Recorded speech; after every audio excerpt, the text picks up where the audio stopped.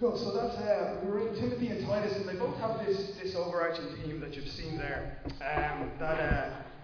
The point is this, that there's this inseparable link, okay, between faith and practice, between the things that we believe and the things that we do. Between like our faith, between like the list of beliefs and doctrines we have, and the reading of the Word and all of that stuff, and then the everydayness of our life, the stuff that we live out, and we know that, we understand that, but somehow Paul found it necessary to keep writing to churches and to remind them of that. Somehow it's easy enough to lose that in the mix of things. It's easy to get distracted by things, and this message is a message saying don't get distracted, because there's some stuff at stake here. When we look at the kind of summary, Mal, you got that big picture of the Titus thing? Is that there? And we look at the summary that he gives at the end. He says that the church is meant to be an agent of transformation in the world, not through culture wars or through assimilation, but through wise participation in culture. And devotion to Jesus and the common God will show the beauty of our saving God, show the beauty of the message of our saving God. And that's where I want to start this morning. Devotion to Jesus and the common good will show the beauty of the message of our saving God. Lord, I pray that as we spend some time in your word, Lord, this next 15, 20 minutes, Lord, I ask that we would see your beauty. We would see it, Lord God, shining through the words, Lord God. We would see it, and there would be something in us that causes us to be devoted to it, Lord. We are the people who've been captured by your beauty, Lord. And would you make us the people who get to show the world what that looks like? We ask you, Holy Spirit, to come now and to be the loudest voice in this room, to speak to our hearts, Lord, beyond anything that I have to say, Lord. This is your time, because we're your people. It's for your glory, it's for your kingdom, Lord God. And I ask, Lord, that you would do that now by your Holy Spirit. In Jesus' name. Amen. So let me read out Titus 2:11, right? 2:10 on to 11. Mal, could you please distract me? Would you throw up that slide, the 2:10 and 11, 12, 13? So here's where I want to launch off from today. So it says, in every way they will make the teaching about God our Saviour attractive. So this is just after Paul has talked about, husbands act this way, wives act this way, slaves act this way, old women, old men act this way, young women, young men act this way. And he says the point of it is that in every way he will make the teaching about God our Saviour attractive. And then he launches into a kind of little presentation of the gospel, for the grace of God has appeared that offers salvation to all people. It teaches us to say no to ungodliness and worldly passions, and to live self-controlled, upright and godly lives in this present age, while we wait for the blessed hope, the appearing of the glory of our great God and Saviour Jesus Christ, who gave himself to us to redeem us from all wickedness and to purify for himself a people that are his very own, eager to do what is good.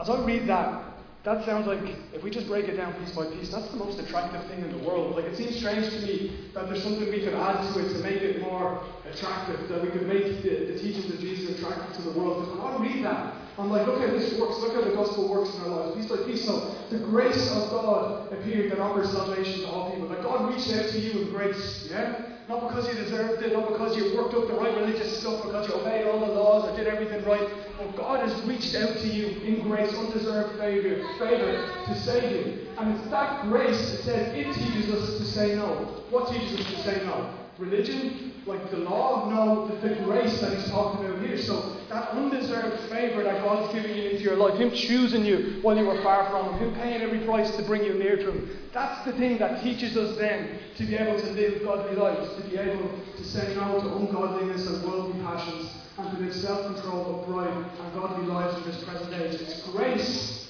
that transforms us from the inside out, not religion, not obeying all the right things, but it's grace that enables us to live the right life. Church, if we hear one thing this morning, don't hear that the gospel is like do X, Y, and Z and you get to heaven. The gospel is Jesus already did X, Y, and Z on your behalf to get you all the way there. Now you get to do X, Y, and Z, living with him living in and through you in the world. That it's not your cause or you causing the effect. It's he's done the cause and the effect, and now the effect in your life is that you get to live godly lives, right?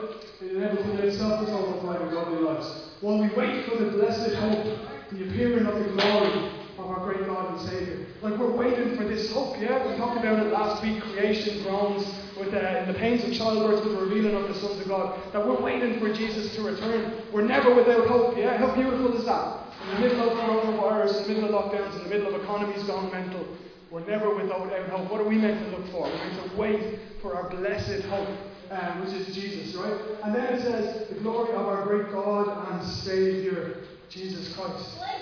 Guys, to realise how unique Christianity is and all of the philosophies, religions, worldviews of the world, that our God is also our Saviour. That our God isn't just the one who we're trying to appease, isn't like the God who's angry out there and waiting for us to do the right thing and is waiting to judge us, but our God is also our Saviour.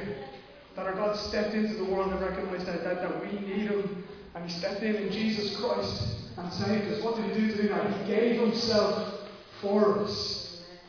Can we just remember that? Can we dwell? We're going to share communion at the end. Jesus gave His life for you guys. He knew you needed a Saviour. What's He do? He gives His life for you. To do what?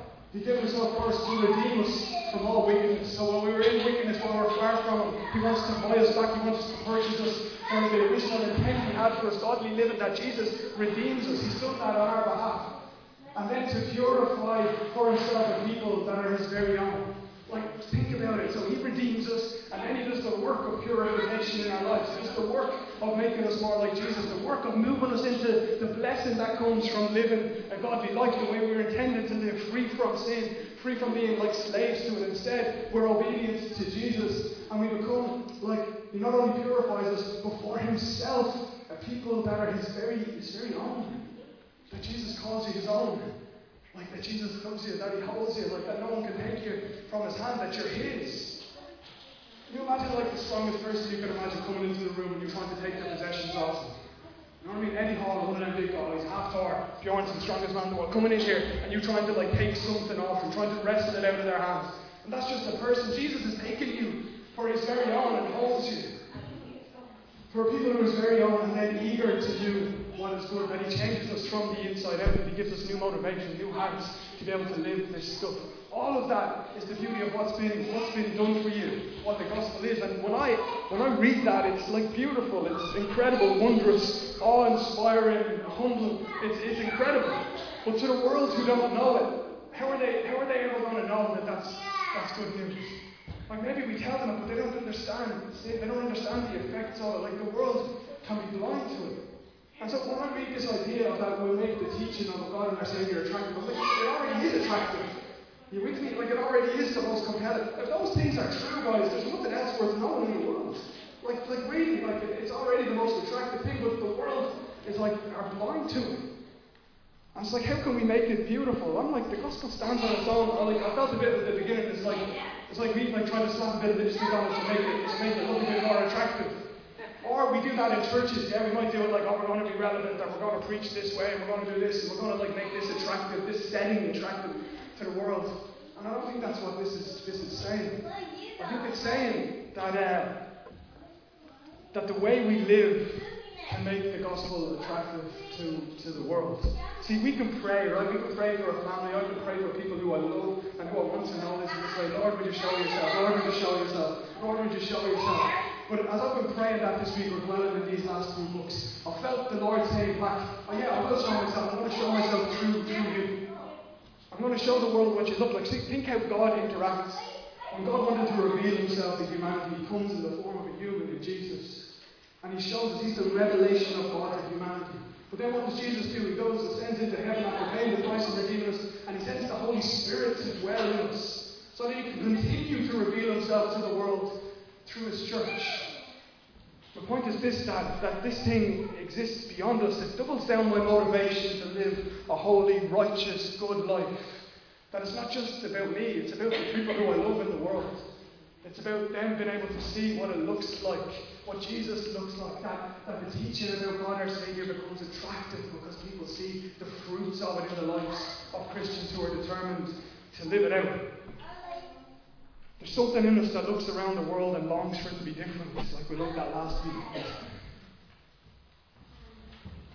And I feel the Lord saying that I want to show the world what that something different looks like in and through you, who are the church. And it's in ridiculously simple things. You know, we live in an age where we're told, you know, you can change the world. You know that big message, you know, there's something in you that's meant to change the world. And when I hear that, when I was growing up, I thought, man, that looks like being famous or having some platform, you know what I mean? Or loads of people hearing your voice or having a load of influence. And that might be the case for some of us, right? But for the majority of us, here's what it means. Paul says, here's how you change the world. First of all, it's not you who changes the world. It's Jesus who changes the world through the gospel, right? Here's how the world gets to see the gospel in the simple ways that you live. See, if I became famous and you know, people flock to hear me speak or whatever, and then I go home and I treat like a piece of dirt, or I'm too far over my head to be able to pay attention to Penny or read to her, like if I fail as a husband or I fail as a father, then all of that has no credibility. What says in Titus is that there's people who speak a lot of stuff, but their actions show that they're far from God. They speak a good fight, they talk a good fight, but if you look at the way they live, you can see that they're far from God. And what Paul says is this, is like, here's how you change the world. Like, love your wives, like, completely. Love your husbands completely. Raise your kids godly. Be self-control. Like, if you're a boss, give your employees more than they deserve. If you're an employee, work harder for your boss than they deserve. It's in the simple, everyday things that the world is changed, and that makes the gospel attractive to the people around us. It's good to be trained and how to tell people about Jesus and whatever, but your life is the best demonstration, the best presentation, the best testimony that you have of what it looks like to walk through this world and carry the hope that we are. I want to make a difference. I want people to know Jesus. Paul is saying, here's how it does it. Demonstrate the gospel to people in the everyday things that you do. Do the things that you know are right with consistency. And can I tell you, that's harder, right? That's harder to do. That's a harder ask than, put on some mask and, make a name for yourself and, stand on the street corner and preach to people who don't know. That would take a level of boldness, right? But the investment of walking through life with people when they're difficult, when love costs us more than we feel willing to bear, like the investment of doing that is the real challenge. And people know that's the real challenge, yeah? We live in an age where fame is cheap, where, you can get famous for just, taking your clothes off on Instagram. It's not a difficult thing to do. Do you know what I mean? It's a cheap thing to be able to get, but integrity, but walking out a life that's committed to people, journeying through life with people where you bear the cost of love, being patient and kind, and having the fruits of the Spirit in your life, that's the difficult thing to do. That's the thing that brings credibility and makes the gospel attractive to the world. It's in the everyday life that a society is changed. I know that's an easy statement to make, but it's not always easy to live out. And I think that's why we have these recurring themes in Paul, in his letters to Timothy and Titus. Just he's saying to the guys, look, don't let the church forget about this stuff. Don't let them get distracted by people coming in teaching something. It's so easy to just get distracted. Like the enemy doesn't even need us to cause us to sin. He just needs to distract us from what's the truth. Just like we're focused on Jesus, we're like getting we're walking, and then he just like, oh, look over here, just pulls us off track with whatever. There's all these warnings, don't get caught up in like theology. It doesn't even look like necessarily bad things, just like getting caught up in genealogies in the Bible, Jewish teachers, like stuff that can seem like oh, that's healthy, but it's just distracted us from the main call. Paul's saying to them, don't let the church take for granted the enormity of the call on their lives. Don't let them take for granted the enormity of what Jesus has done for them. Keep reminding them of it again and again. Don't let them get distracted by different movements or different teachers or philosophies. Keep the truth of who Jesus is at the front and the centre of everything that you do in every way you can. And I hope that's what we get to do this morning. Just like put it front and centre again. Avoid foolish controversies, genealogies, dissensions, quarrels about the law. They're unprofitable and worthless, he says in Timothy 3:9. Just like avoid that stuff. Don't have anything got to do with it. Timothy and Titus, when Paul was writing to them, had some guys who were trying to lead people away from Jesus. Trying to make a name for themselves, trying to profit from preaching a different gospel. You don't profit from preaching the gospel of Jesus Christ who humbled himself and took on the form of a servant. You can't preach that gospel and then like turn around and say, now God gave me a Mercedes. You can have a Mercedes too. Like it's out of line with who Jesus is. That prosperity kind of thing would be the representation of what we have nowadays. Back then, 2,000 years ago, even when the gospel was like brand new, this incredible truth, there was people looking to corrupt it for their own gain. And he's like, don't be distracted. And there's so many things in the world that are just distractions, guys, and that feels like hyper true right now.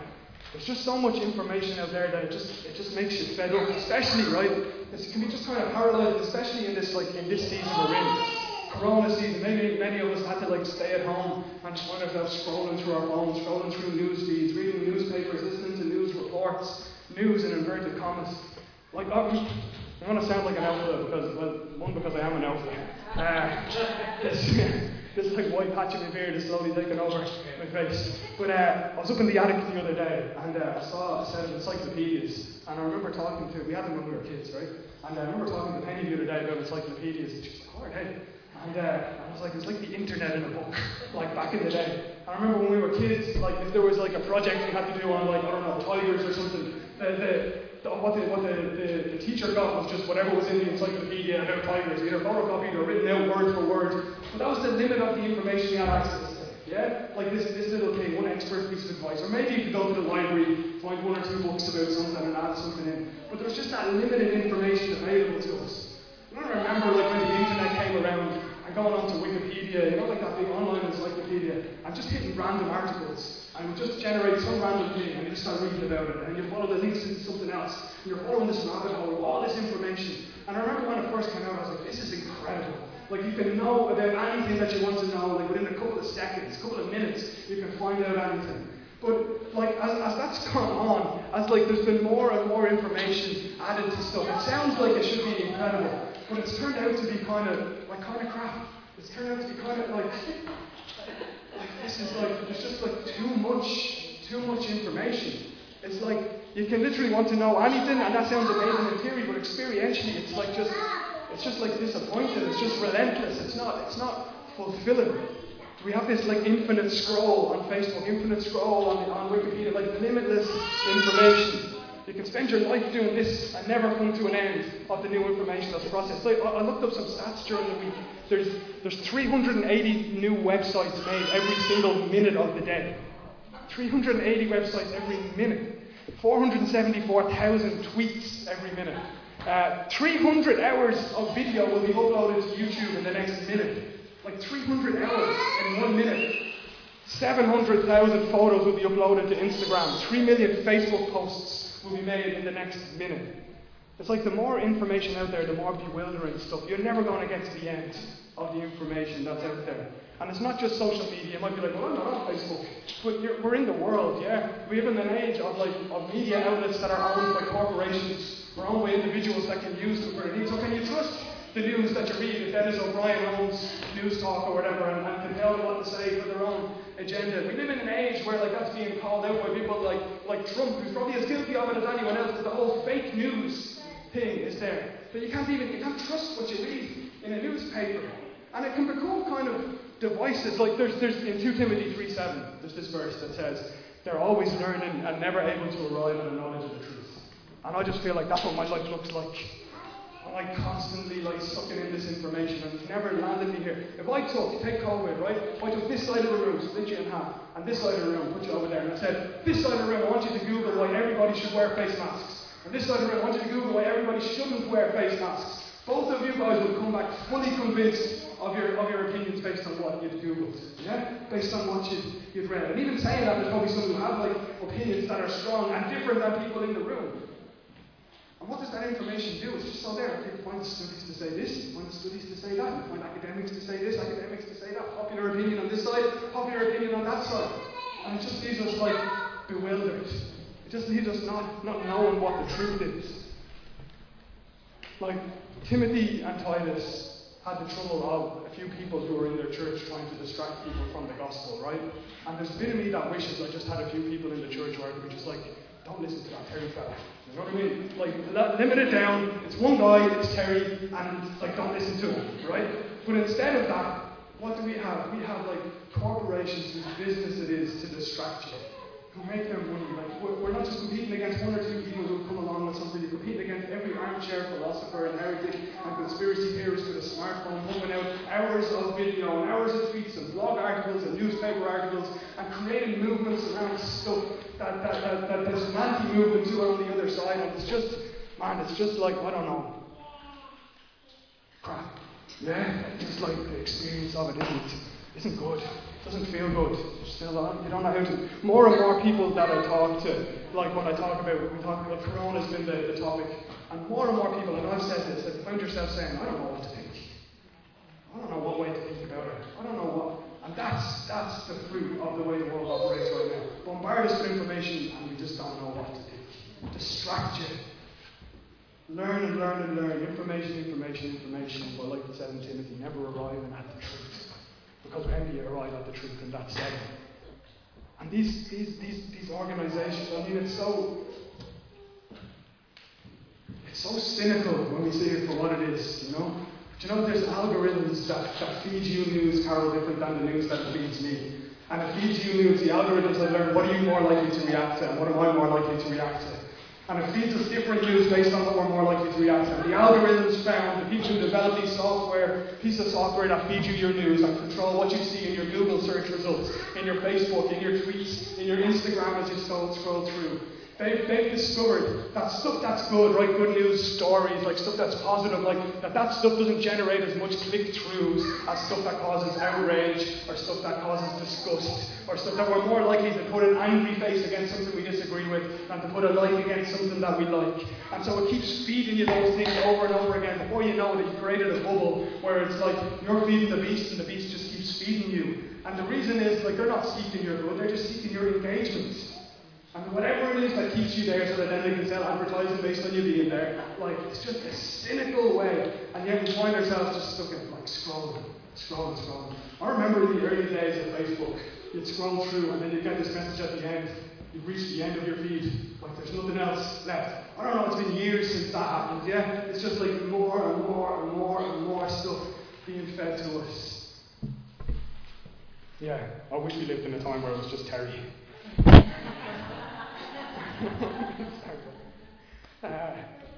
We just had some people to contend with. But I think that's why I was talking with Gary during the week, and he was like, there's so many like action words in Timothy and Titus. There's so many things that it's just like do this stuff. I nearly think it's like saying, be so busy doing the right things that you don't have time to be engaging in vain discussions. You don't have time for distraction. Like, be so proactive about it. I scrolled through Timothy. I was on my phone, and I wrote down the kind of verbs. Listen to this. It says, be hospitable, be self-controlled, love God, love good, be holy, be disciplined, persevere, show dignity, live controlled, upright, godly lives, teach sound doctrine, be sober-minded, be sound in faith, love and steadfastness, be reverent, be self-controlled, be pure, show integrity, be obedient, avoid quarreling, be gentle, show perfect courtesy, devote yourself to good works, be ready for every good work. All these do commandments again and again and again, as if to just say to us, look guys, you're so busy doing the right things in God, so busy reminding yourself, so busy with all of those things we've said, that you recognize an answer comes in and tries to take you to the left or the right, tries to lead you to despair, tries to pass off information as being a good thing, but that really leads to division. Like be so proactive about chasing the things of God, about understanding the gospel, about dwelling on the things of God, remembering who Jesus is in your life. That's why it's like every time you're together, break bread in communion, do this thing in remembrance of me. Have this activity to participate in that's going to remind you it's all about me, remind you what I did, remind you how I was broken for you, remind you how my blood poured for you, remind you of the future that you have, remind you that I'm returning. It's like all of this do action words are so that we don't get distracted. Be so busy with these things that you don't get time to do anything else. I feel we're in a season, we have maybe a once in a lifetime opportunity right now where a lot of stuff has been stripped back from us because of COVID. Job situations change, a lot of us at home, like work situations, all of that is changing. And we have a chance in this moment as we come into, I know people use that language, the new normal or whatever, but we have a chance to decide, like, what is the new normal for us? What are the things that have just been a distraction in our lives and that we can be determined to just leave behind in that season and not pick up again? Because we've had like this break, almost like this sabbatical at times, you know, where it's like this space from the everyday track of the world, and while you were in it, there was probably things that you revealed like that didn't really matter to you. And I could do without ever doing that again. And there was probably things that when there was restrictions were revealed to you, no, I really need that in my life. And outside, just be determined, what are the things I'll pick back up so that I'm not distracted, so that I get to live a life that shows other people who Jesus is. A friend of mine shared this insight from a book called Bob Goff's book called Dream Big. And he shared this quote, right? Great advice. He said, if you clean the slate of your life and added things back one by one, what would you add? Now, before we get into the rest of the quote, we kind of have that opportunity right now, because like the COVID thing has kind of cleaned the slates of our lives. Yeah, what are we going to add back in? He says this. So he asked that question, then he goes back on what things are going to add. He answers like Jesus, my family, things that add joy and purpose and fulfillment to my life, right? And then he goes on to say, what's the, you know, have your easy, your top 1, 2, 3, 4. He's like, what's the 7th, 8th, or 10th thing you would add back? Honestly, I don't know if I have room for a 7th thing. Isn't that crazy? It only turns out I only have a few things that make up the most important things of my life. I bet the same is true for you. Don't get distracted by people who insist on knowing your position on the 13th thing, or something that isn't even on your radar at all. Keep your eye on the ball. Darkness doesn't need to destroy us, it only needs to distract us. If you want to get after your ambitions, don't take the bait. What good advice? Like, the world is shouting out there, what about this issue? Have my position on this, don't study that, research it, and come, like, what about this issue? What about this approach to COVID? What about this approach to social distancing? What about this economic perspective? What about, like, just shouting all those things, and we just need to be people of, like, focus. And I don't have time for that, because I'm determined in my life, here's the things that I'm committed to.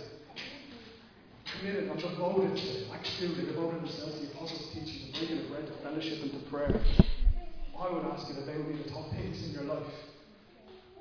And out of that, we're devoted to our families, we're commanded to. We're devoted to living out our lives in real, practical ways that matter. I feel that it's a time of refinement. And we're going to come to communion, and this is the time where we remember that in all of our doing, the gospel isn't a message about what we do, the gospel is a message about what's been done for us. That the things that we do aren't the things that save us, they're not the things that make us holy, they're not the things that make us acceptable to God. No, Jesus saved us, Jesus made us holy, Jesus has made us acceptable to God, we are in Him. And we get to do these things to become more like Him, and to bring other people to Him, and to help them find the beauty that we have found. Guys, if we could get serious about this stuff, just the serious stuff, like everyday stuff, I'm convinced that God will use it. What did He do in Acts 2? He devoted themselves to apostles' teaching, breaking bread, fellowship, prayer. And there's this verse that says, like, awe came upon them, and there were signs and wonders being done, and the Lord added to their number daily those who were being saved. It's like they modelled such an incredible community of devotion to the things that matter, that God was able to add to them daily those who were being saved. I believe on the other end of our devotion to those things are people who we love coming into the kingdom of God. And let me read this scripture that is in the end of Titus to pray communion. It says this: when the goodness and loving kindness of God our Saviour appeared, He saved us, not because of works done by us in righteousness, but according to His own mercy. The washing of regeneration and the renewal of the Holy Spirit will be poured out on us richly through Christ Jesus our Saviour, so that being justified by His grace we might become heirs according to the hope of eternal life. The same is trustworthy, and I want you to insist on these things, so that those who have believed in God may be careful to devote themselves to good works. These things are excellent and profitable for people. We remember that we're saved not by our works, but according to His mercy, that He's washed us and He's renewed us. I want to play this song that for me captures it. And as we do, I'm going to pray just before we play it. And then as we do, take communion in your own time. And if you get the melody, you're able to sing along. Great. We had a video to play with it, but it wouldn't work, so it's just going to be the song and lyrics on the screen. And it's by these guys, the Gators. It's called I Then Shall Live. And listen to the words of it. I then shall live as one who's been forgiven. I'll walk with this connection between how we live and what's been done for us. I'll walk with joy to know my debts are paid. I know my name is clear before my Father. I am His child and I am not afraid. So, greatly pardoned, I'll forgive my brother, and the law of love I gladly will obey.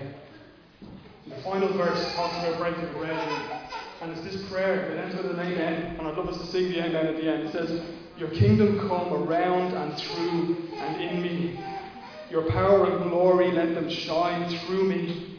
Your hallowed name may I bear with honour, and may your living kingdom come in me. And then about communion. The bread of life may I share with honour, and and may you feed a hungry world through me. Jesus, as we come to your table, as we remember you, we thank you that we're saved by you, Lord. We thank you for everything that you've done for us, Lord. And we pray that as we partake in your body and in your blood, and as we reflect and remember on it, that you would cause us to assess our lives, Lord, in light of who you are.